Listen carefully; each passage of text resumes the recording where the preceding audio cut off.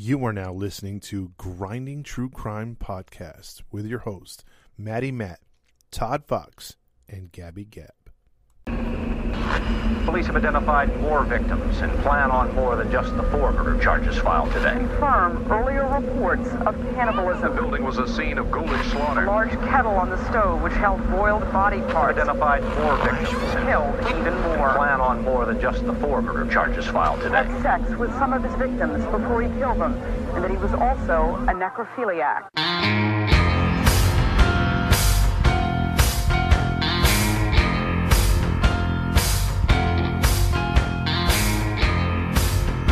Hey, welcome into another episode of the Grinding True Crime Podcast with your host, Maddie Matt, along with Gabby Gab. And narrating will be Todd Fox.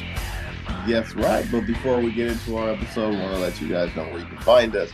You can find us on Facebook, Instagram, and YouTube. Just type in Grinding True Crime.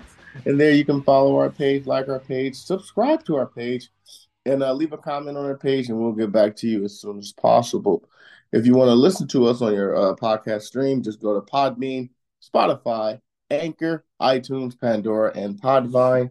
And for those listening to us outside of the U.S., continue to listen to us on Radio Public, Breaker, Pocket Cast, and Podchaser. Thank you. If you like what you hear and you want to support what we do, you can leave a Cash App donation. Just go to Cash App or download the Cash App app and just type in $ Grinding True Crimes, or if you have, donate to us at Grinding True Crimes with your PayPal app. Listener's discretion is advised. We do get into details that can be graphic for a certain audience, so listener's discretion is advised. And last but not least, we want to thank you guys for continuing to listen to us and supporting us. And if you have any recommendations, you can always leave us a comment, and we'll get into your story. Either one of us will look into it, and we'll try to do our best to cover the story you recommend. Okay, with all that being said, Todd Fox, you have the floor. You have a pretty interesting story, you said. I know you gave us a little bit of detail, a little a surprise, but yeah, you said it's definitely going to be a good one, right? Yeah, this one's unfortunately going to be a graphic one as well, so listener discretion is strongly advised. In this one, this is one that was told to me when I was a kid by my parents. They heard about this case, and it was always a warning. So we'll get into that right now, but let's talk about a few of these cases that took place in the early to mid 90s, sometimes late 90s, because it seemed like the 90s were filled with satanic panic. You had a lot of kids back in the day dressing like Marilyn Manson or in Marilyn Manson gear. Hot Topic was just breaking out at the time. Death metal was big. Slayer, Ozzy Osbourne, witchcraft, Ouija boards, depressing music like that. The birth of goth kids. So you had a lot of goth kids popping up. South Park made fun of that all the time. I remember seeing my first goth kid when I was, I think, it was 1994, 95. That shows you how old I am. But on your age, man. Yeah, there was this tall white kid, just long curly hair, kind of looked like a cross between Marilyn Manson and Howard Stern. And he always wore black combat boots, real tight, skinny black pants, and a trench coat or some sort of like Marilyn Manson type, or Slipknot type shirt. So, yeah, he was just weird, man. He was always smoking and everything else like that. Had like the whole choker around his neck and painted black nails. You remember that very detailed. Yeah, because he freaked me out. He freaked me out. Dude, I had one like that in high school too. It scared the crap out of me. Yeah, I mean, knowing what we know nowadays, those would be like the type of school shooters. But that was a little before that, really became the real pandemic here in the United States. That was a little bit before all that stuff happened, or maybe close to around that time when it started. In my school, there was a group like that. they wouldn't really mess with anybody or talk to anybody, but there was just one in particular, the one I tell you that scared me. Mm-hmm. He was a bully. Oh. If he noticed you, then he would definitely try to do something to push your buttons. And he did that to me once, but I didn't stand down. Well, that's It good. did scare me though, because right after like he finished messing with me, because I got mad and I guess I went off at him too. Some other one just ran and like tackled this one down, and they just got into a really ugly fight. Oh, So wow. that scared me, because I thought it was like he was gonna hit me or something, but he Yeah. never did. But on a personal level, I always loved their style. That definitely caught my eye. I used to dress with like the black belts with the chain on the pants and the Converse, sometimes the boots. I loved wearing black eyeliner all around my eyes. I had a hint of it, not that bad, but I thought they looked cool. Here we go. Okay, is that something we didn't know about Gabby? See, I thought she was going to be like, well, yeah, I threatened his wang and he never bothered me again. I was more like punk rock blood, not so much the goth, because my parents would have never allowed it. Oh, okay. But if I could, I would have. Okay. So again, it's something that we didn't know. I didn't know that. All right, cool. We all learned. So this came around the time also. If you've ever, we haven't profiled this case because this case frustrates me. It's another one you guys could look up, or we might get to it one day, but it's still technically unsolved. It's the West Memphis 3. There's 3 boys. Some believe, and that's like a real story that can get people swayed either way. Some people believe the 3 kids did it, which were goth kids at the time, that killed 3 young teenagers, or actually little kids. They were in jail for a good while, and then they were exonerated after that. And some people think that there's murders on the street, or some people thought that they finally got their, that justice was served and they were released. So it's a crazy story, but they were arrested because initially, they thought satanic ritual, the way the kids were killed. They were just automatically blamed, and they really didn't have any evidence that those kids were involved. So that's a kind of thing that was going on back in the day. But I digress. Let's get into tonight's story, and we're going to learn about a few kids here. So stick with me on this, because I'm going to go through their backgrounds pretty quickly to give you a background of where these kids came from, and then how they play into the story. Okay. So we're going to start out like Gabby was describing that group that was at her school. Well, there's a group here, but they're not all the same age. They're a couple years off. There's only a couple that are about the same age, and they're not going to the same high school, but they all hang out together. It's a small town. So these 5 nomads, in and out of high school here, all dressed the same as far as gothic type stuff, have the same sort of personalities. Everything that I was, describing before, they partook in: partying, drinking, smoking, and playing games like the Ouija board, dabbling in Dungeons and Dragons, and doing some occult things, demonistic side, and some vampire stuff we'll get into. That's what they were all about. So they're not just dressing the part, they're trying to be the part. Oh, they all into it. They sure are. And we'll start in the state of Kentucky. So we're going to be in Kentucky, on the eastern side of the United States. The first person we're going to talk about is one Natasha Cornett. And at the time, she's 18 years old. She was born in Betsy Lane, Kentucky, which is on the west side of Kentucky. She was a product of a poor family. Cornett grew up, or up until 6th grade, she had been really good student. But somewhere between 7th and 8th grade, she began to be addicted to drinking alcohol and taking illegal drugs. And you could say that's normal for like a teenager / high schooler, but she was drinking a lot, and she wasn't just doing pot. She was doing heroin and ecstasy mixed with cocaine. Ooh. Damn. Yeah. In the 7th and 8th grade? Yeah, she was only 14 at the time. God. Damn. Yeah. And at the time she was 14 as well, she was also forging her mother's checks to get more money to buy drugs. So she was writing checks in her mother's name and cashing them out and then, using them to get more illegal drugs. And her mom never realized, or what? No, they caught up with her. They arrested her when she was 14, but she continued to do so after that. Her mom didn't put her in, she had a stepdad, but they did not put her in any kind of,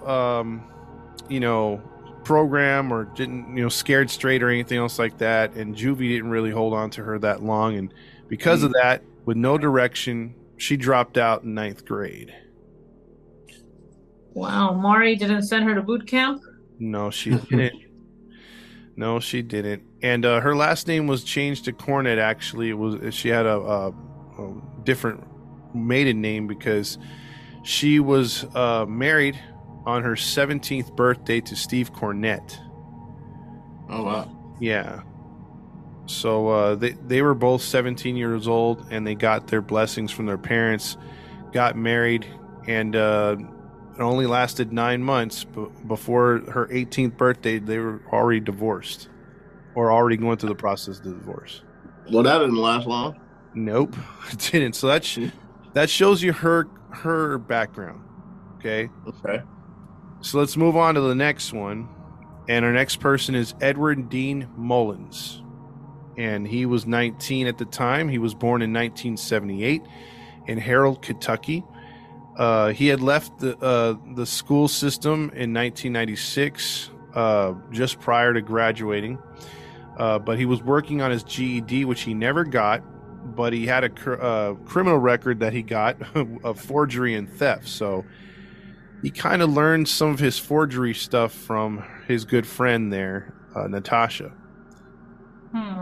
So, and Dean and Natasha became friends in 1993, 4 years prior to the incident.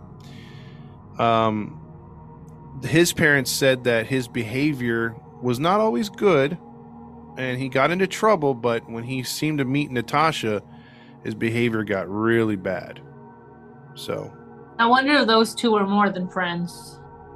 We'll find out. We'll find out, but you might be barking up the right tree on that one, Gabby. Our next person is Joseph Reisner. He was 20 years old. He was born in 1976 in Hazard, Kentucky. You just got to say it that way. You just can't say, "Oh, yeah, I'm in Hazard." It's like, yeah, we're going to Hazard. Why you gotta do that, man? I'll just say it. He was raised by his mother and took his stepfather's last name. The family moved to Columbia, Kentucky, and then moved around for a few more years before they settled over here in Harold, or over there in Harold, Kentucky. Joseph claimed to have been molested by his babysitters, male and female, from the ages of 12 to 14, which started him on a history of using marijuana, alcohol, and again, I don't understand how you graduate so fast, but marijuana, alcohol, to LSD. Ooh. Yeah. So that was a pretty quick graduation. I mean, that's... it's kind of crazy how you just jump from... those, recreational stuff to just something big like that. But, oh well. He was going through it. He didn't want to feel anything. Yeah, and just he wanted to chase the dragon at the same time. He would join and meet up with Natasha prior to the LSD usage. So you see a trend here? Natasha? Yep. Damn it, Natasha! But they would meet at Betsy Lane High School before Natasha had dropped out, and they would just remain friends and hang out on the streets. And he would also meet up with Joseph Reisner at the time, and Reisner in his senior year left high school to join the Army while attempting to get his GED. But in 1996, he was released from the military for testing positive for marijuana several times. and then was discharged. He would eventually get his GED later that year in 96. He was the oldest one of the group, but he was dating another person in the group who was a minor, and that would be one Karen Howell, who was born in 1979 from Delaware, Ohio, which, again, if you're in America and you live in a city that has a name of two cities or a state in a city, it's not really a good thing. Just saying. How old was she? She was 17 at the time, so she was a minor, or 16 and a half, 17, around there. She moved to Kentucky area where she had an IQ of just 78. And she was into witchcraft, Ouija board, and stuff like that. And she took part also in LSD, marijuana, cocaine, and a lot of drinking. Well, good Lord. Yeah, and she was a problem child. Rotting from the inside out. Yeah, and she was a problem child from the start, guys. She would get into several fights, attempted suicides. She beat up her parents at one point. She had a history of cutting herself. So she had a lot of issues, even with the drugs. Beat up her parents? Correct. Wow. Yeah. So now the fifth one we're going to talk about is Crystal Renee Sturgill, who was 18. She was born on March 13th, 1979 from Harold, Kentucky. She was a senior at Betsy Lane High School. So again, that's where the commonplace is, meeting all of them up over there. She met Natasha too. And she had attitude problems. Crystal's school grades also dipped when she met Natasha. And she began to also dabble in alcohol and drugs. So at this point, we've talked about Natasha, Dean Mullins, Joseph Reisner, Crystal Sturgill, and Karen Howell. These five teens would always hang out together outside school at Natasha's house or in the city, playing by the back end of the, swings or whatever, when all the kids went home at middle schools or whatever, or behind liquor stores. So these five were always seen together. Now, they did allow one other person to join the group, and he was the youngest of the group, and we have one Jason Blake Bryant. He was only three first names. Yeah. Jason Blake Bryant, you get back here now. Stop hitting your sister.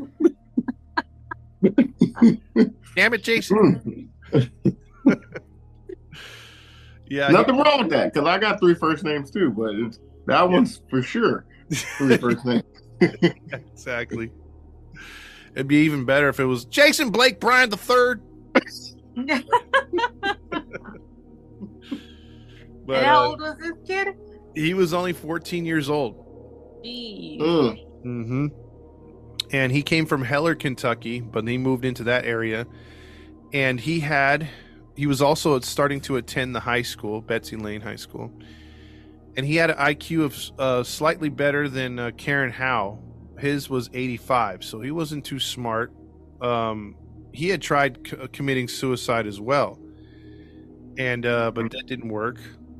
He got into a lot of petty theft, and according to Pike County, Kentucky, he started drinking beer with his father when he was in Pike County, Kentucky. He started drinking beer with his father at the age of 3. Yeah, and well, yeah, and at 3. 3 years old. What the heck? Yeah, that's apparently when it started. And then, according to him as well, he started taking drugs at 11, and then he started to take drugs around Natasha to get her to be impressed with him. And Natasha, let's see, according to the testimony later on, we would find out that Natasha's mother was not strict whatsoever on her, and would pretty much let her do whatever she wanted to. And these kids, like the young kid here, Karen, and also Jason, and the rest of the ones that are older, obviously, than even Natasha, they would come over to her house because it was a safe haven, and her mom and stepfather really didn't care about the kids dressing the way they did, or even drinking alcohol in the house, smoking weed, stuff like that. It was just a safe haven for them not to be caught by adults or police.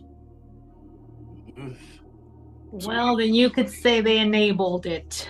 As we say, that was the trap house. That makes a lot of sense. So what do you think about these kids so far? Well, I will say this: it seems like Natasha is the ringleader, or the one that everyone's circling around. Correct.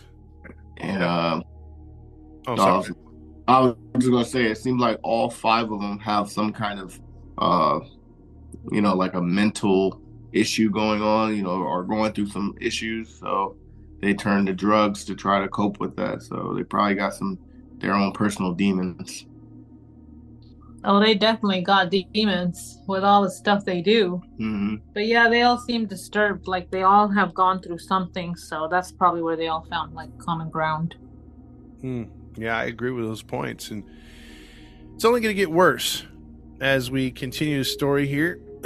So, including all the things that I talked about that they like doing, including the school stuff and just their grades dipping, they're not really being responsible, even the ones that are older that are becoming adults.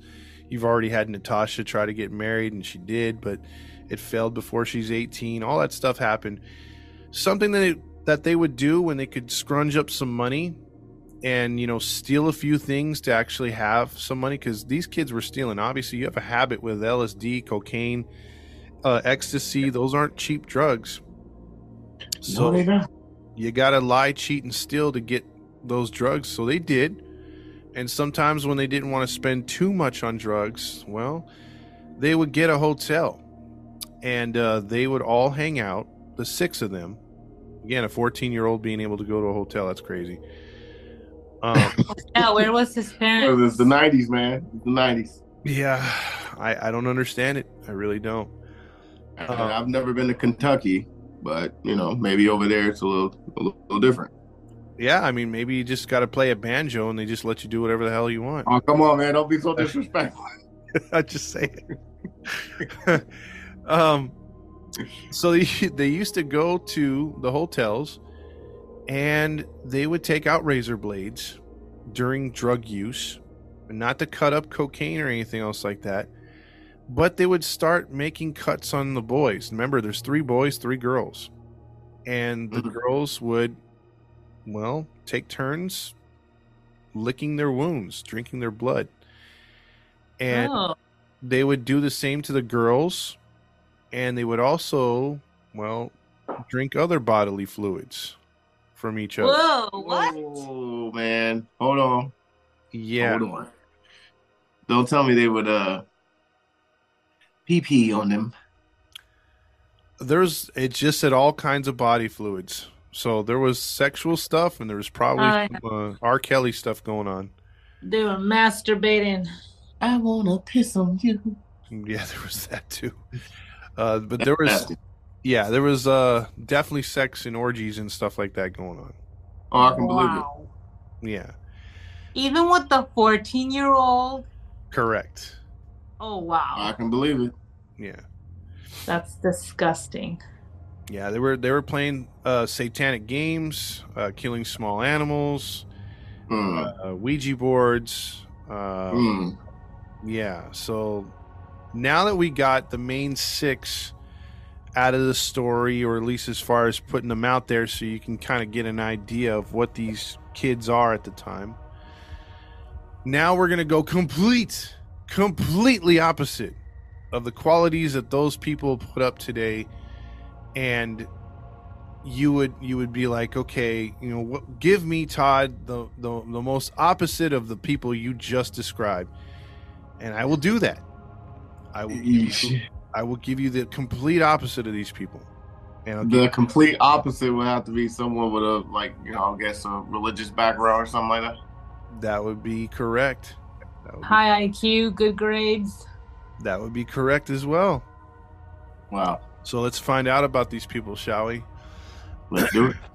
So we're gonna keep, keep Kentucky in the back of your mind, but we're gonna go to Tennessee, which Tennessee is just below Kentucky.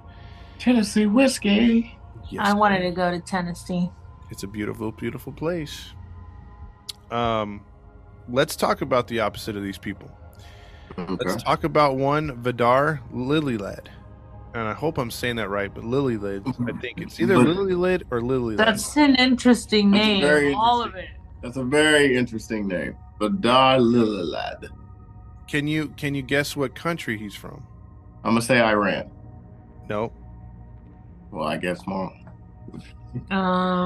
Jeez. I don't know. Swedish? Close. Norway. Oh, It's okay. close. Didn't know it. Yes, he was a Viking probably at one time, or had ancestors that were Vikings around there. We just had a comment from someone from Denmark on our social media page. Yes, we did. It was Sweden. Oh, Sweden. I'm sorry. Yeah. Yeah, Sweden. Yeah, Oh, someone from Denmark too. we have a lady. few fans over there from that area.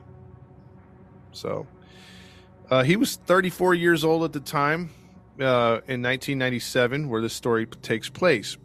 Now he was married. He was married to Delphina Lilylad. I'm going to be killing that the entire night, so I'm going to try to stick with it. I think it's Lilylad, but I'll go with Lilylad. Awesome. She was 28, and she was a Honduran national who moved to the United States when she was younger, and she wound up getting her what's it called? Her papers. A visa? No, not a visa. She became Citizenship, residency. citizenship. Yeah. The two met in Florida and got married. So he was 6 years older than she was. Okay. So just, while they were in Florida, the two had a daughter by the name of Tabitha. She was 6 years old at the time of everything going down in 97, but they had her prior in Florida, and then their son named Peter, I think just prior to them moving to Tennessee. So they only had been in Tennessee for a couple years. But they started out in Dade County, Miami, Florida, which in the 90s was heavy on drugs and the cocaine empire. And there was a lot of killings downtown and stuff like that, and a lot of drugs in the area. So, Vidar did not want to stay there very long, and he felt like going somewhere safer would be moving over to eastern Tennessee, which is obviously a lot quieter than Florida. And the family moved from Dade County, Florida, which is in the southern part of Florida, I think, up to the eastern part of Tennessee, which be Powell, Tennessee, which is close to Knoxville. So it's on the eastern side of Kentucky. Not Johnny Knoxville, Tennessee. Now, what comes to play in this story is we've talked about various religions in these cases. We've touched on Catholics, Buddhists, everything else like that, and now we're going to talk about Jehovah's Witnesses. So, okay. Yeah, this family was devout Jehovah's Witnesses, and they were very religious. They lived by the Bible. They preached about the Bible, and they were very enthusiastic about it. And that's how they found each other too, at one of the Kingdom Halls down there in Florida at the time. So fast forward to April 2nd, 1997. They embarked on a 2-hour drive to Johnson City, Tennessee, which is about a good 130 miles or so away from their home in Powell. And they were having an assembly there where Jehovah's Witnesses usually, it's a convention of about, depending on the arena or the stadium size, it could be anywhere from, a couple thousand to 50,000 people. It just depends on the venue. And it's just an encouragement there. Usually it's like a couple days or 3 days. And they study about the Bible. There's all kinds of talks and things to encourage them to preach more and get to other people in the when they go door to door. So they went down there. They had a great time. They spent the 3-day weekend down there. Got a hotel or whatever, and they decided, when it was time to go, that they should head back that same afternoon on Sunday because it ended a little early.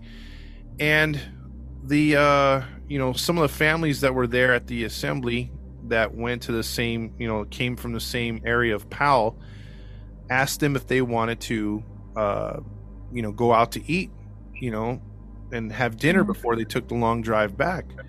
Mm-hmm. But this was not a wealthy family. Vidar was a bellboy at a what is it called? At a hotel / waiter. So he didn't make too much money.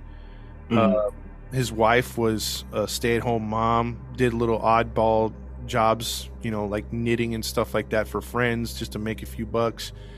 So they lived a very oh, go ahead. No, very simple life. Exactly. So they weren't big spenders or nothing like that. They couldn't be. And they had a not a minivan, but one of those Dodge vans. I don't know if you remember them, like the Ram style. Mm-hmm. The ones that could sit like 8 people. 8 people. We used to have. My dad had one too, dude. Yeah. We had the TV in the middle where you don't watch your head and it's over. Oh, the little 6-inch TV. Oh yeah, man. Yeah, like man. A Game Boy hanging from the wrap. So they decided to decline the offer to come back. They didn't, and then even one of the parishioners said, "Hey, you know what? We'll pay for your family." And Vidar was he was not a selfish guy or anything else like that, but he was very what's it called? Modest. He was proud, and he didn't want to take a handout.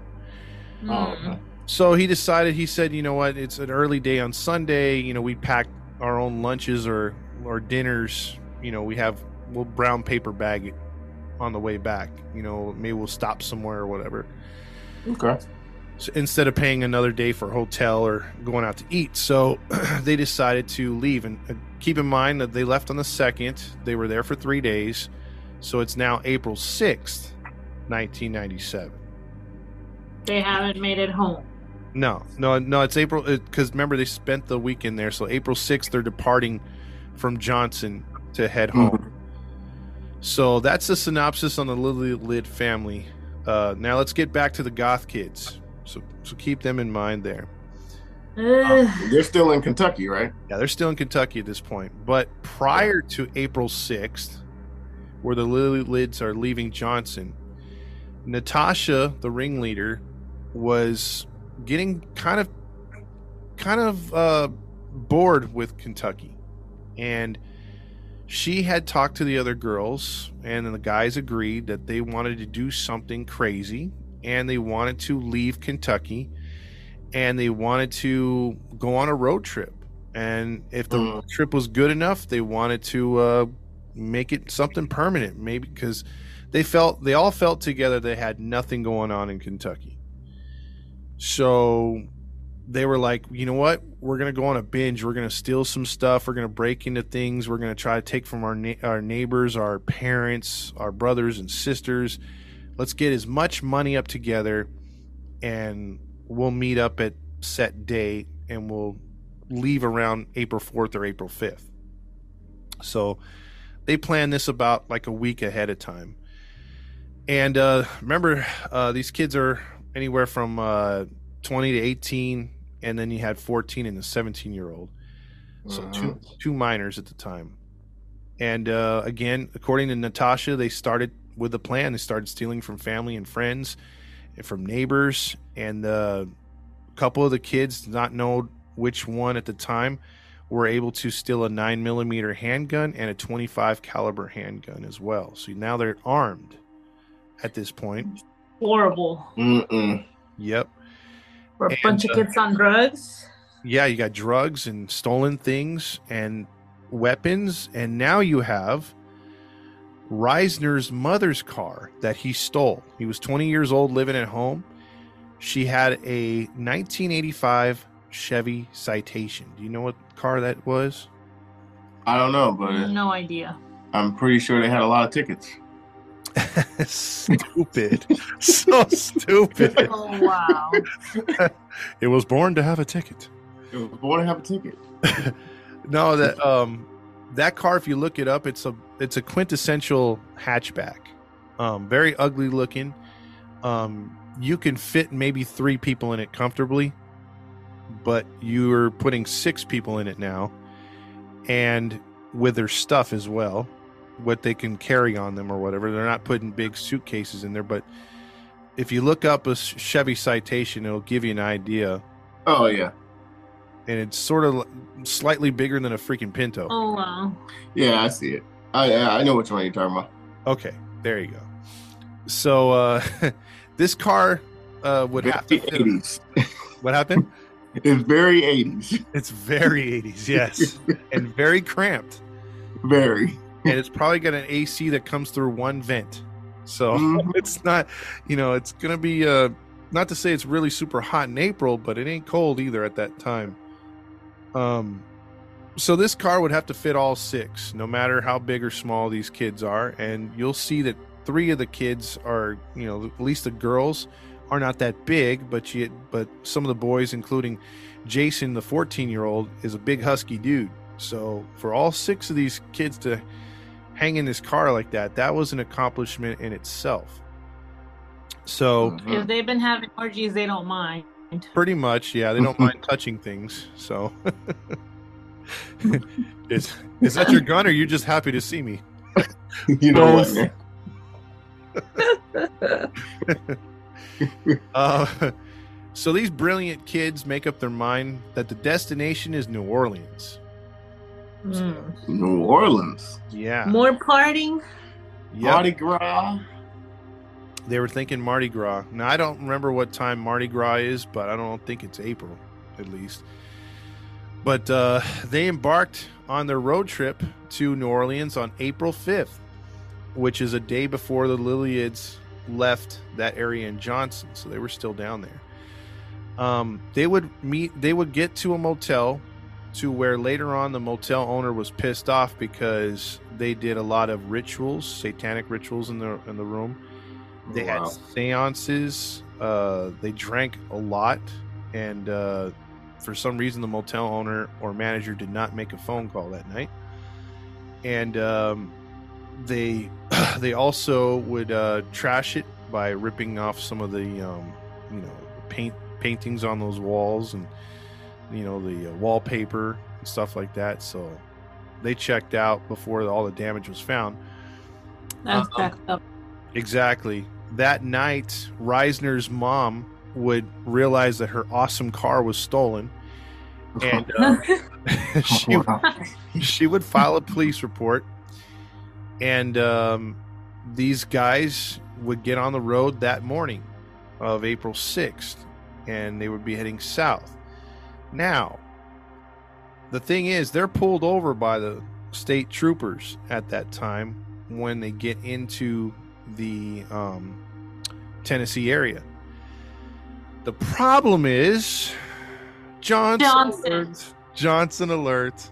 Yeah. Johnson? Oh, dear. Yes. No way.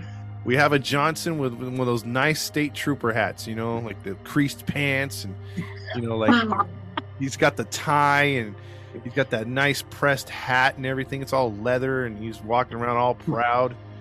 But he probably has an IQ of 54. Were they like punching chips? No, he's more like I think it's Cletus from Dukes of Hazzard. Cletus? Yeah. He pulls them over. He does the right thing there. He remembers to turn the lights on in the police car and everything. And he gets out. Did and he offer them donuts? No, but he's like, "Hey, you got a whole lot of people in a small little car right there. You look awfully funny. That's why I pulled you over." Now he turned into Goofy. Okay. Yeah, he's like, "Oh, you go." And then Natasha's like, Natasha's like, oh, we're just on our way to New Orleans. He's like, hey, you guys got to put on some seat belts or at least take off one of them gentlemen's belts and tie yourself to the side of the door because I don't want you guys to get hurt. and then the cop doesn't. And then remember, this is 1997, not 67. If he does his job and runs the plate, the car is stolen and the story is over. He arrests the kids. Yeah. Mm-hmm. If he freaking just realizes they're driving dangerously, there's too many people in the car. Mm-hmm. Party's over. At least impound the car or make sure that, hey, three of these people got to get out of the car. I don't know. I'll take you three into town, but do something. Do something. His direct I'll tell you one thing, Child Fox.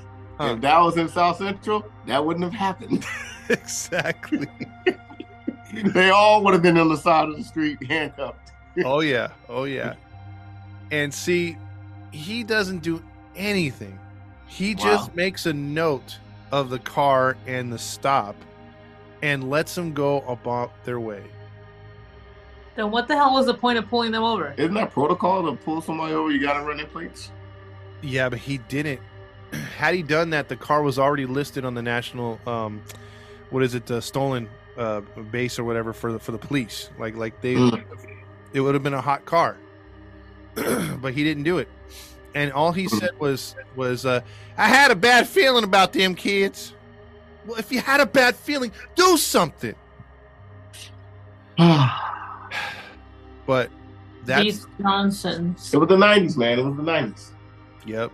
Unfortunately, that break right there would let the rest of this stuff transpire. Ooh. So, these two groups that come from completely different backgrounds that would normally never meet up would now be on a collision course for each other. Because the two kids, as kids do on long road trips, get hungry. Mm-hmm. The Lilliards at this point were wanting to make it all the way home, but they were getting close to home. But Vidar decided, hey, you know what? There's a rest stop coming up here pretty soon. The kids have been very good at the convention for the last 3 days. Let's let them, there's a play area right there where the truck stop is, or the little rest area. And they pull over and they say, we'll let them eat and we'll let them run around a little bit. How old are the kids? 6 and 2. Oh. So I don't like where this is going, man. Yeah, you're not going to like it very much. So they get out. They have lunch. They're out of the brown paper bags. They probably have like oranges and apples and sandwiches and chips maybe and some Capri Sun or High C or something. Just really normal, run-of-the-mill kind of food, nothing spectacular. And as they're eating lunch and the kids are starting to play a little bit, what pulls up right next to them? Oh. As they are feet away from their van, the Chevy Citation Evil. pulls The up. Breakfast Club. Yep. So, again, coming back from a convention, Vidar, who was probably very energized and very enthusiastic about, learning maybe more about the Bible or picking up techniques to preach to people a little bit better, because he wasn't the most outgoing guy, so he's a little shy with his accent. He's got a heavy Norwegian accent. He decides, maybe these kids, this is a good opportunity for me to share a scripture with these kids. These kids don't believe in the Bible whatsoever. So this is the wrong idea. And it's unfortunate, and it's not his fault. It's just, he had a good intention. Yeah. It's just bad timing altogether. So he approaches Natasha and Crystal and asked if they believed in God. They did nothing but laugh, paid no attention, smoked some cigarettes, and kind of walked a few feet away from him. But not deterred. he saw a little 14-year-old, supposedly little, but he was kind of big, Joseph Reisner, and the driver, Dean Mullins, who was 20, by the car and asked them the same question, like, do you believe in the Bible? Which surprisingly, both of them said, yeah, I believe in God. And so right away, Vidar kind of like perked up a little bit and began to like read him a scripture or two. So while they're having a conversation, his wife is over there, Delphina, and she's with the two young children. She's still playing with them, but keeping an eye on her son, on her husband. And all of a sudden, Natasha's looking at their van, like, "Hey man, that's a nice van. That's got like could sit 8. It's got the 2 rows in the back plus the roll down bed by the back doors. You could fit 10 people in there. Really." So Natasha's wheels were grinding in her head, and she decides, she looks at Reisner and she says, I want that van. I want that van. So Reisner, keep in mind, Reisner pulls the gun on the family. So in a split second... That's the youngest one? No, Reisner is like the 20-year-old. Oh, okay. So he pulls the gun, and he goes over to the family, and he tells them, "Hey, we got to go, and you guys are gonna come with us." And at gunpoint, no one else is around that little truck stop or rest area, so unfortunately, there's no one there to help him out. But 3 or 4 of the teenagers now shoo the 2 kids and the mom and dad into the van while they start up the van. The Citation was driven by Reisner now, who climbs back into the car. So someone else is holding him at gunpoint. We don't know. Someone else is holding him on by gunpoint. Reisner goes with Natasha in the Citation while the other 4 are in the van with the family. So they drive about 3 to 5 miles down the road to an access road that goes right off the highway called Payne Mile Road, which is a gravel road. It's used to get to the outskirts, sort of like to those wind tower machines or like water tower stuff. So it's off the grid a little bit. Mm-hmm. That usually doesn't end well. Nope. Yep. So this story is going to go back and forth, and we'll get into the specifics because only the kids know what happened that day. But let's get to what we can know exactly and the facts that we do know. So listener discretion is advised. This part's make you a little squeamish here. Oh man. Yeah. It didn't take long. The 4 would be ousted out of the van. Now at this point, they're far enough off the road and away that they could leave the family of 4 right there. And at worst, these kids get charged with Grand Theft Auto. Grand Theft Auto, yeah. That's it. And maybe you get, if you have an aggressive prosecutor, you may get kidnapping, because it was technically kidnapping, but you know how it is. You can plea out of that and just get a shorter stint. So these kids were looking at maybe 5 to 10 years at most at this point. That's not how this one goes down, unfortunately. So at some point, someone was given the green light and both guns were fired. Keep that in mind too. The 25 caliber and the 9mm. Vidar was shot once in the face, in the right eye to be exact. And he was shot 5 more times in the chest. He was killed in front of his family. He was shot with both caliber guns. So again, keep that in mind. His wife, Delphina, she was shot 8 times, 3 times in the abdomen by her gallbladder, spleen, and pancreas and kidney area. Then she was shot a couple times in her shoulder and an exit wound that went through her nose cavity area. So as she was looking down, she was shot in the shoulder and it left her shoulder area and then went into her nose. She was still alive enough to see her young 6-year-old Tabitha being shot in the head, which the bullet exited her ear. Oh. Her 2-year-old Peter was shot once in the back of the head where the bullet came out of his right eye. Yeah, Then he was shot. Why would they need to do that? And he was shot in his back, which came out his chest, the bullet. 2-year-old. Yeah, man. They gotta go. So after that, all 4 were shot.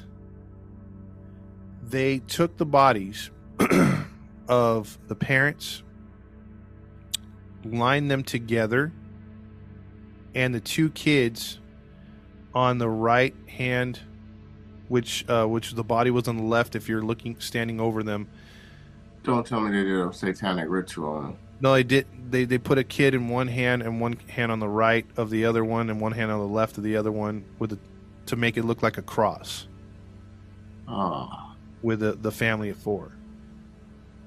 So They're disgusting. yes. So that as the bodies were laying there, they decided to take the license plate and everything off of the citation, everything that was inside the car, and put it in the van. And before taking off, they drove over the Lily Lid's parents' legs, crushing their legs in the process with that van. The van's very heavy. It's a very heavy van. Heck yeah. Yeah. So Was she dead at the time, the mom? I hope so. I hope so.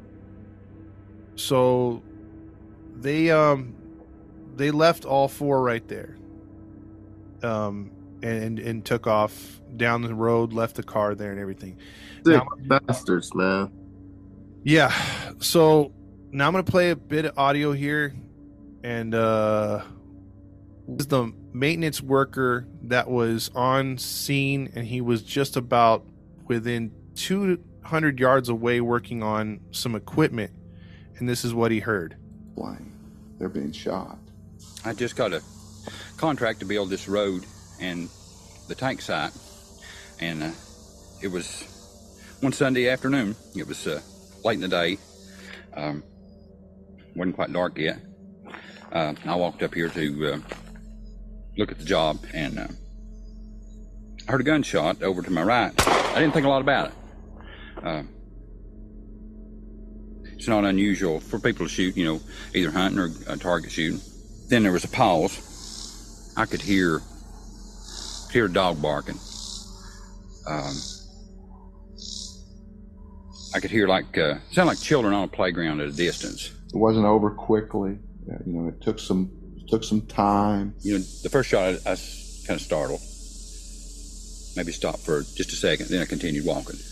Maybe between 5 and 10 seconds, I heard another shot. Large caliber gun. I heard another shot, and I saw Mrs. Lilith turn to her side, and she fell to the ground. What did you do? I jumped into the van, and I closed the door, and I started to cry. Now that's Jason Reisner right there. He's on testimony. This is him saying that he started to cry and he wasn't a part of it. But listen to him. Tell me this is not fake. And my first thought when the door closed, I started to hear a burst go off. And I thought, oh my God, they're dead. Oh, yeah. So what do you think by hearing him? Because there's no tears in that video. Yeah, man, I can hear the fake phoniness through the phone from 2023. Yeah, no, I'm not buying it. Yep.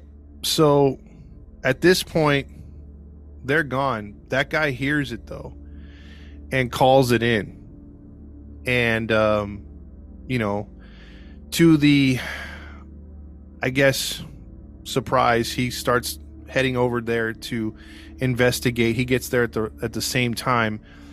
And as the, what is it called? The state troopers get over there and they find the 4 bodies. Now, they find the daughter moving a bit, and right away, because the police, they're there and they're upset what they've seen. It's a horrific scene, and they're very upset, and they call in helicopters right away.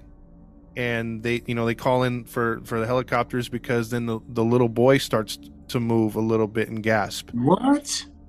So the helicopters come in. The fire department's trying to keep them stable or trying to get them stable. The parents are deceased. They airlift both of the children to different trauma centers to try to save their lives. Tabitha would last through the night before she was declared brain dead. And she would be taken off life support just hours later.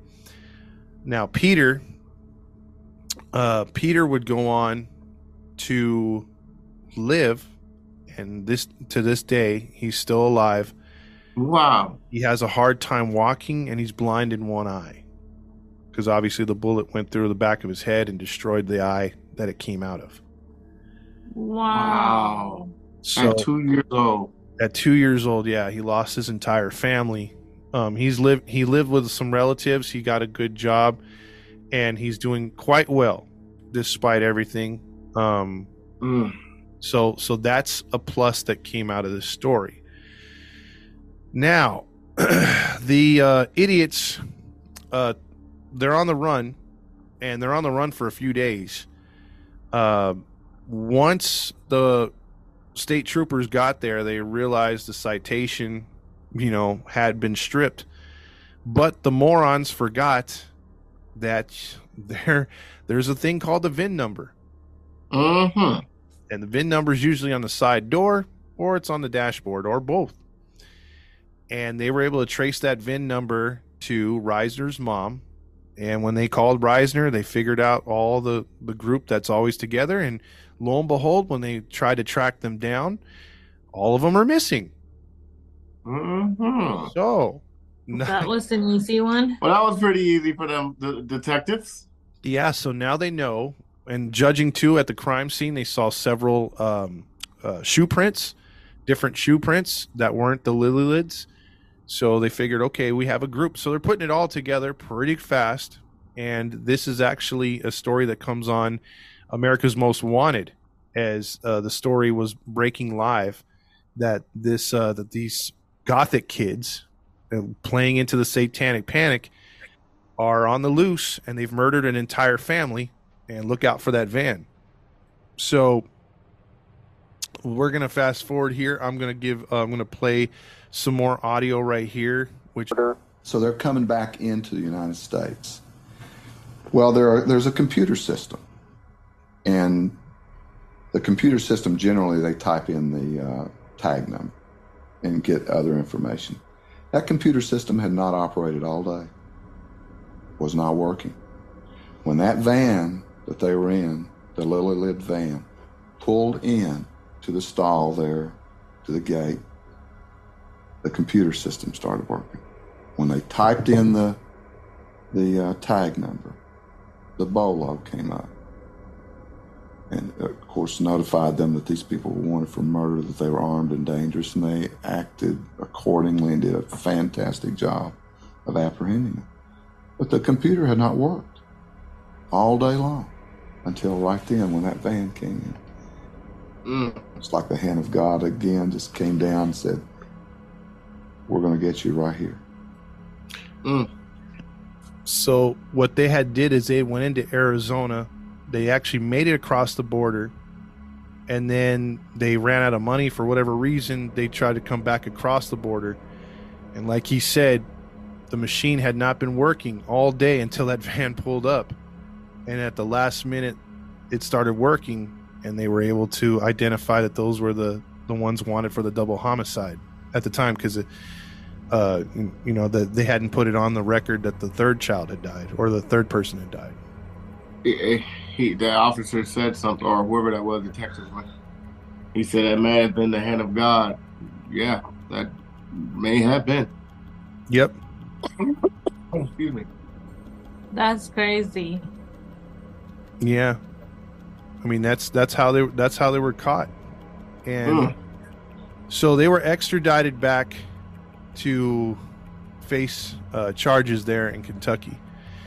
Now, when they went on trial, the the overwhelming thing was that these goth kids had to pay, and boy oh boy, again, these are white kids. So what I'm going to say is we knew that.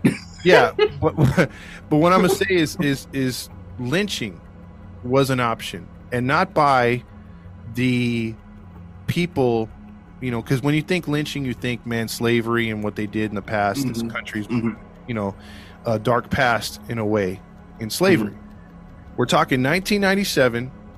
We're talking this was a national case, and the people of Kentucky wanted to lynch their own citizens, supposedly because of their satanic background and what they did to the family. The people were so angry, they had to call in the National Guard to protect the courthouse, and the lawyers of the that were defending these kids. The people wanted to publicly lynch these people. They actually would set up nooses on the trees as the vehicles would approach the courthouse, so that the kids would see every time leaving the holding cell downtown, going to the courthouse, what the people wanted to do to them. And you know what? Damn. I ain't mad at them on this one. The way they executed that family, and then to shoot 2 little kids point blank for no reason. Yeah. Just to take their van. Just for their van. They could have just left them at the freaking rest stop and taken off with the van. Yeah. Yep.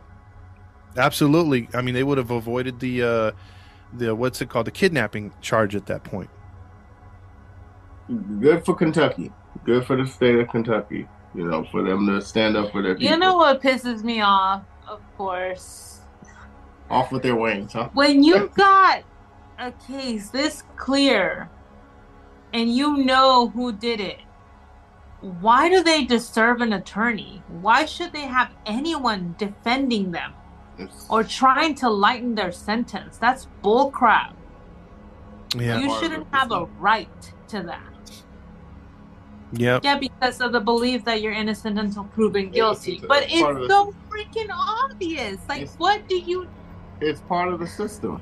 It's judicial system. They have to do it. People like that don't deserve to be defended. It's protocol. I get your point, but it's protocol, right? Yeah, some countries will just throw the book at you. This one, it gives you due process. And, with all the evidence that they already had from the crime scene, everything else like that, they would go on to find out that the girls had tried to keep the kids calm on the drive before, and that, they offered him candy. Well, what I'm saying is, you kidnapped them and y'all got a gun at gunpoint. There's no way a kid's going to be calm. Yep. Well, this is just what they're saying. And I got you. Yeah, but here's the disgusting thing too. If they're trying to humanize themselves, they're not helping themselves, because each one of them on their person, on the van, on the inspection at the border when they were arrested, had something sort of as a trophy from the family. Like Reisner had the ID and the wallet of Vidar. One of the girls had some stuff from Delfina. One of the girls also had the little diary from the 6-year-old. There was other various toys that they kept along with them. So, these kids were not at all freaking They were celebrating and proud of what they did. Yep. Now listen to this part right here. I think this is the right part. I'm gonna cue up here. Over with the van. I took off and I pulled it hard over to the left, missed my car, and I don't know how long I was there. I mean, I'd never drove a van before, and I didn't want to wreck us. And I cut it back real hard right. I think we were in a ditch or something, I don't know. I cut it back real hard right. And I remember feeling us hit something. They had a ritualistic shooting of them, which everybody participated. There was no rituals or anything that was done at the crime scene, as the DA spoke of. I believe that when they killed the Lily Lids, that they had an occult purpose, and it was sort of a ritual. These people were murdered to conceal the theft of the van. And I think once they stole it, that then something happened that may be related to the satanic aspect of the case that everybody talks about. They were binding or making a bond with the devil. Now, prior to my experience in this case, I might have had a little trouble believing that. I don't think the fact that these people had been somehow involved with Satanism had anything to do with who the victims were because they were Jehovah's Witnesses. I don't think it had anything to do with that. Now, the prosecutor may disagree with that. These children were blonde-haired, blue-eyed. We learned later from an occult expert that those types of victims hold a special significance. So they're trying to, at this time, the district attorney's trying to say that it is that they were picked. Like, they saw them. It was not only the van, it was the fact that they were blonde, blue-eyed. They're pushing for the satanic murders right there, along with all the other charges. And the lawyers, though, do something brilliant. Defense attorneys? The defense attorneys? The defense attorneys, yeah. So what happens here, I can get the testimony, but it's kind of grainy. It was kind of grainy in the beginning with Reisner there trying to fake cry again. But they put the dumbest kid in the line of fire, which is the youngest kid, Jason.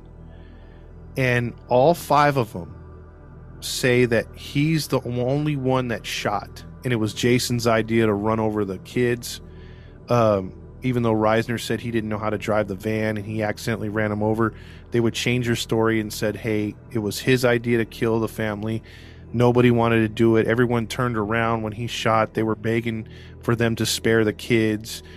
And but Jason, the 14-year-old, was the one that shot. And, wow. And they're trying to say that he shot with both guns. That's right. You got this girl who's the freaking devil herself, and they're gonna point at the youngest child. Okay. And here's the thing: the 14-year-old doesn't really fight back in court, and they're trying to make the jury believe that he is shooting 2 powerful handguns at the same time. Exactly.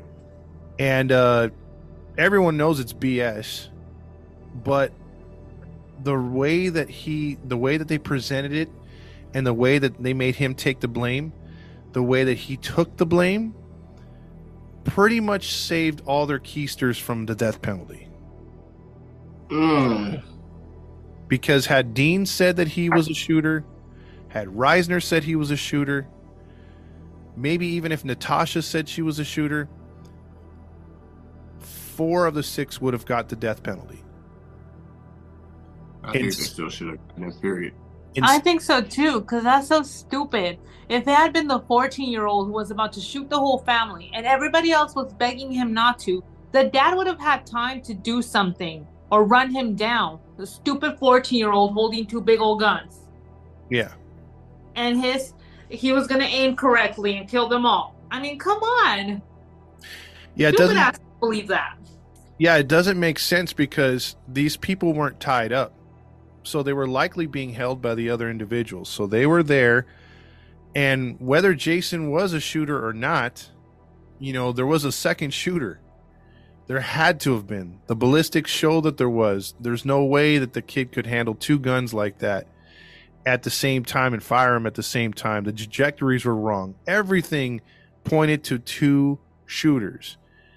But they could prove that, but they couldn't prove who it was that was a second shooter. And since everyone was dogpiling on Jason, and Jason took it through his attorney, knowing that he was not eligible for what do you call it, for the death penalty, it saved everybody else. And in Tennessee and in Kentucky, you best believe you're going to be euthanized because the death penalty is very much on the table. Those are two other states like Texas that don't play around. They don't freaking deserve no less. Yep. So what happened was, including Jason, which they're trying to change things for Jason to this day, but all of them received life without parole, without a possibility of parole. Yeah. I'm shocked. Yeah. And a couple of them have offended since they've been in prison with fights, including Natasha tried to stab another inmate. She held another one at hostage before she had to be tased. Doesn't that show them who the hell took the lead? Yeah. Yeah.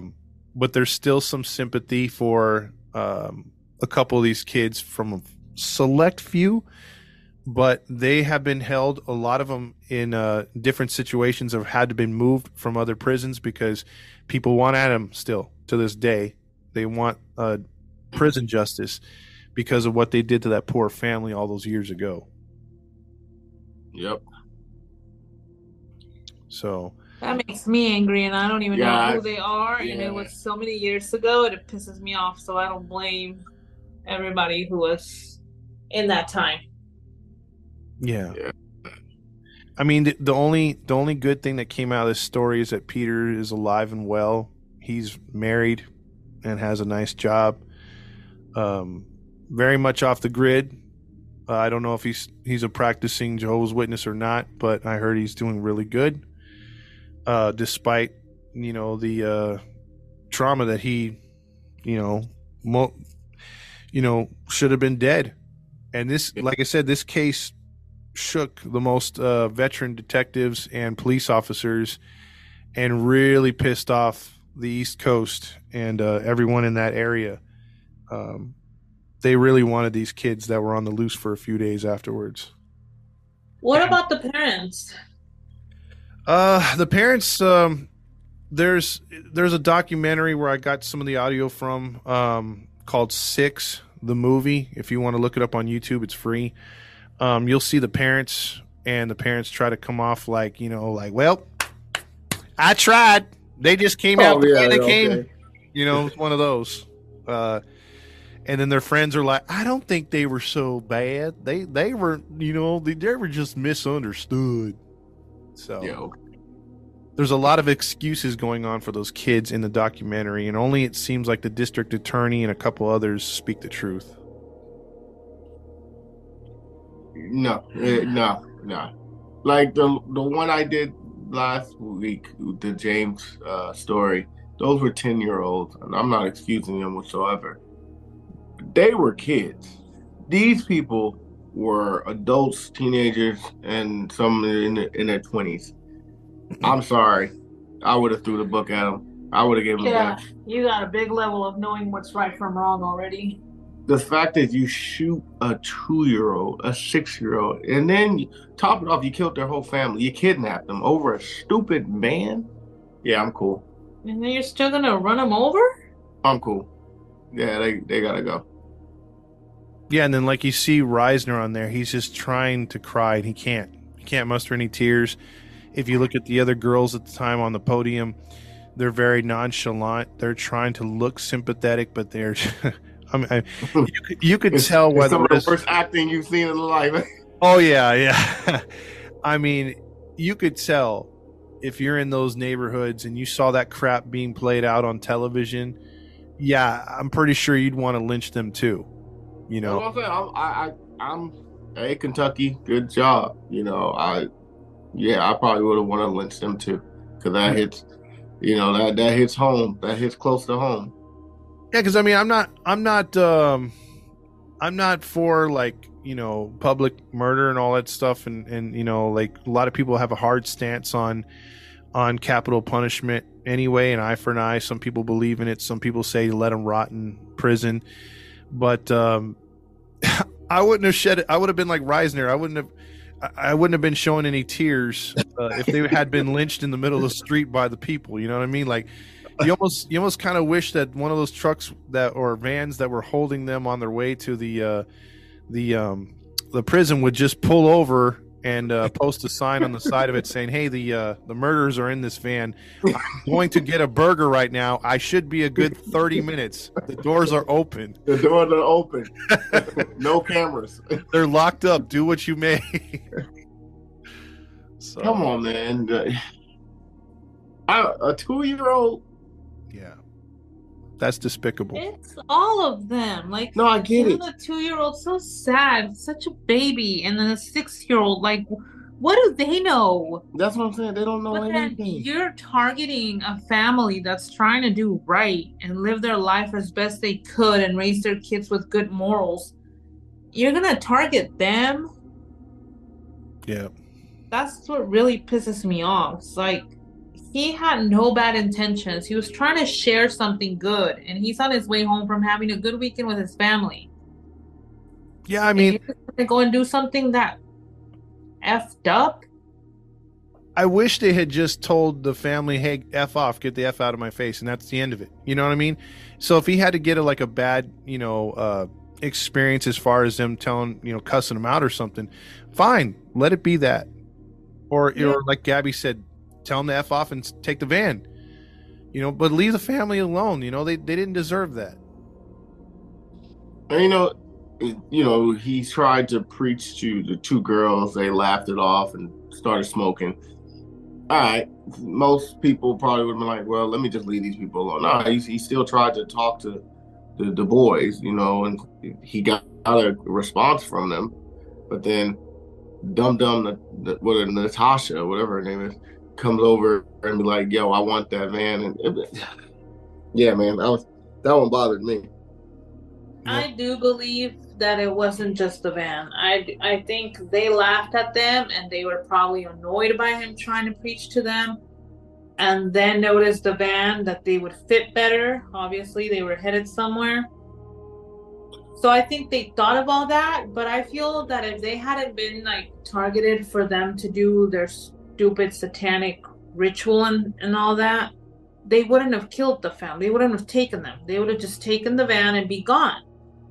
The fact that they took them to an isolated area and then put him in that manner after killing them, you targeted them for a reason. Well, I mean, yeah, I agree with that, because you think about it. Bullies target people that they can bully. They don't target bullies don't target people that they know be like, oh, okay, they're going to put up a fight. They probably saw his demeanor. You know, he's a very simple guy. He had a strong accent. He probably was very humble. Who knows? And they saw them as an easy target. Yeah, bullies.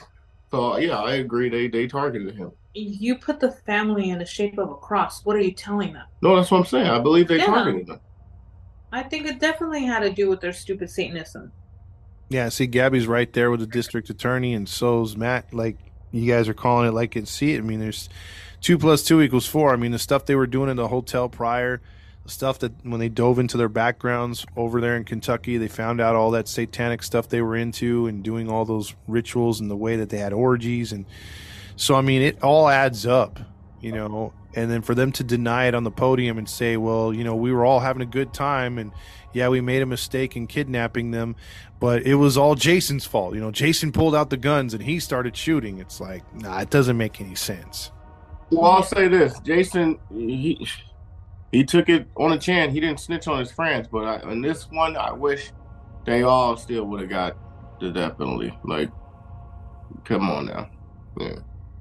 Yep. I don't give a damn that he didn't snitch on his friends. Like, who cares? No, I'm not saying like I'm proud of him or anything like that. I'm just saying he took it on the chin. Like, he really stood up for his friends on that one. Like, I'm shocked. They all threw it on him. I would have been like, yeah, right. Homeboy shot. Like, if I'm going down, I'm taking the whole team. You know what I'm saying? I'm not. He didn't do that. He just took it on the chin. I wish he didn't, but the fact that people bought it, like, how stupid that was. Yep. You're gonna play it that way, and it's like, oh, okay, the 14-year-old influenced all of them, including the adults in the group. Yeah, the newcomer too. You know what I mean? Like, he wasn't part of the clique originally. He had just gotten into the clique. You know what I mean? And he's the youngest one, like Gabby said. So all of a sudden he's the ringleader. All of a sudden he's the gunslinger. So I mean, the evidence was there. I don't know why they didn't push against what the testimony was, but either way, the jury bought the fact that he was, they couldn't prove it any other way, so that if he wasn't the double shooter, like, they proved that, but he was a shooter, I guess, that they proved it enough through testimony that he pretty much, by falling on the sword, saved the whole group. I mean, he was going to get life without parole, but maybe an opportunity after like 35 years of possibly getting parole on a rule change. But I think that evaporated. I mean, his lawyer's still trying to fight for him because he's the only one that realistically has a chance to get out. The other 5 will never see the light of day. Well, they shouldn't. Neither should he. Why? Why does he have that possibility if they piled it all on him? If he's the killer? He was young at the time, right? Yeah, he was a minor. The 17-year-old was still she was tried as an adult. The 14-year-old was technically not tried as an adult, so he has there's an open there's a loophole, basically. It's a loophole, yeah. It's so stupid and so contradictory. It doesn't make sense. Yeah. That you're going to charge that one particular one and take what everybody else says and say he's the one that shot them. He's the one that killed them. But you're not going to try him as an adult. You're going to try him as a child. And then he has the possibility. The one you're saying pulled the trigger. The one you're saying is the reason behind the family no longer being there. It's going to get a possible change of sentence. Yeah. That makes no sense. Because there's a possibility for him. He's 39 now. So in 10 years, he has a possibility of being able to hit his first parole at 49. But you get my point, though? Like, why are you going to try him as a kid and not an adult when you're going to lay everything on him? Yeah. Well, I mean, they didn't technically try him as a kid, though, because then he actually would have been eligible for parole at 21. Yeah, at 21. But they got some extenuating circumstances to make it to where he was kind of tried as an adult, but like I said, is a kind of a gray area. It's a loophole. Yeah, it's a loophole. So they used a loophole, but they opened up a loophole for him as well. So they didn't exactly close the door on him. They closed the door on the other 5. Like I said, I wish they would have executed 2 of them at least. I think Natasha should have went. I think Reisner should have went. Dean probably too, but yeah, it's just messed up how it is now. I mean, they're all still breathing. Mm-hmm. And 3 of the 4 is not. Yep. Man, that hits home. That's a tough one, right? Yeah, that's a tough one, man. I never heard of that one. But dang, dude, yeah, that was tough. Yeah, so that's the Lilith case. Lilith. It's hard to say. I gotta look that up. Yeah, look up the movie 6. It's just SIX dash the movie on YouTube, and it's about just under an hour. It's based on that story? Yeah, pretty much. It describes the case from start to finish, and then it also has, like I said, testimony from the kids' friends that knew them in high school and around the town, has their families, and they're trying to like discuss what happened in Natasha's life, the way she went, the way she did. So you have a lot of, her family trying to stick up for it or wash their hands of it, talking about the other kids, and then they show courtroom testimony from the kids, and then them all putting the blame on Jason at times, then the district attorney pretty much stating the facts, kind of like crapping on all what the kids said. It's a good hour watch. All right. Well, thank you, Todd, for that one. You got it. Well, I definitely want to look into that one for sure. Yeah. Well, that was a tough one, but we're gonna bring this story to an end. Thank you once again, Todd, for breaking down that story. And remind you guys quickly, you can find us on Facebook, Instagram, and YouTube. Just type in Grinding True Crimes. Listen to us on Podbean, Spotify, Anchor, iTunes, Pandora, Podvine, Radio Public, Breaker, Pocket Cast, and Podchaser for those outside of the country. Tough one, but we're going to end it again. This has been the Grinding True Crime Podcast. This has been your host, Maddie Matt, along with Gabby Gab and Todd Fox. And we are signing off. Toodles. Peace. Y'all come back down here unless you have a ticket outstanding. I'm going to let you go. Lord.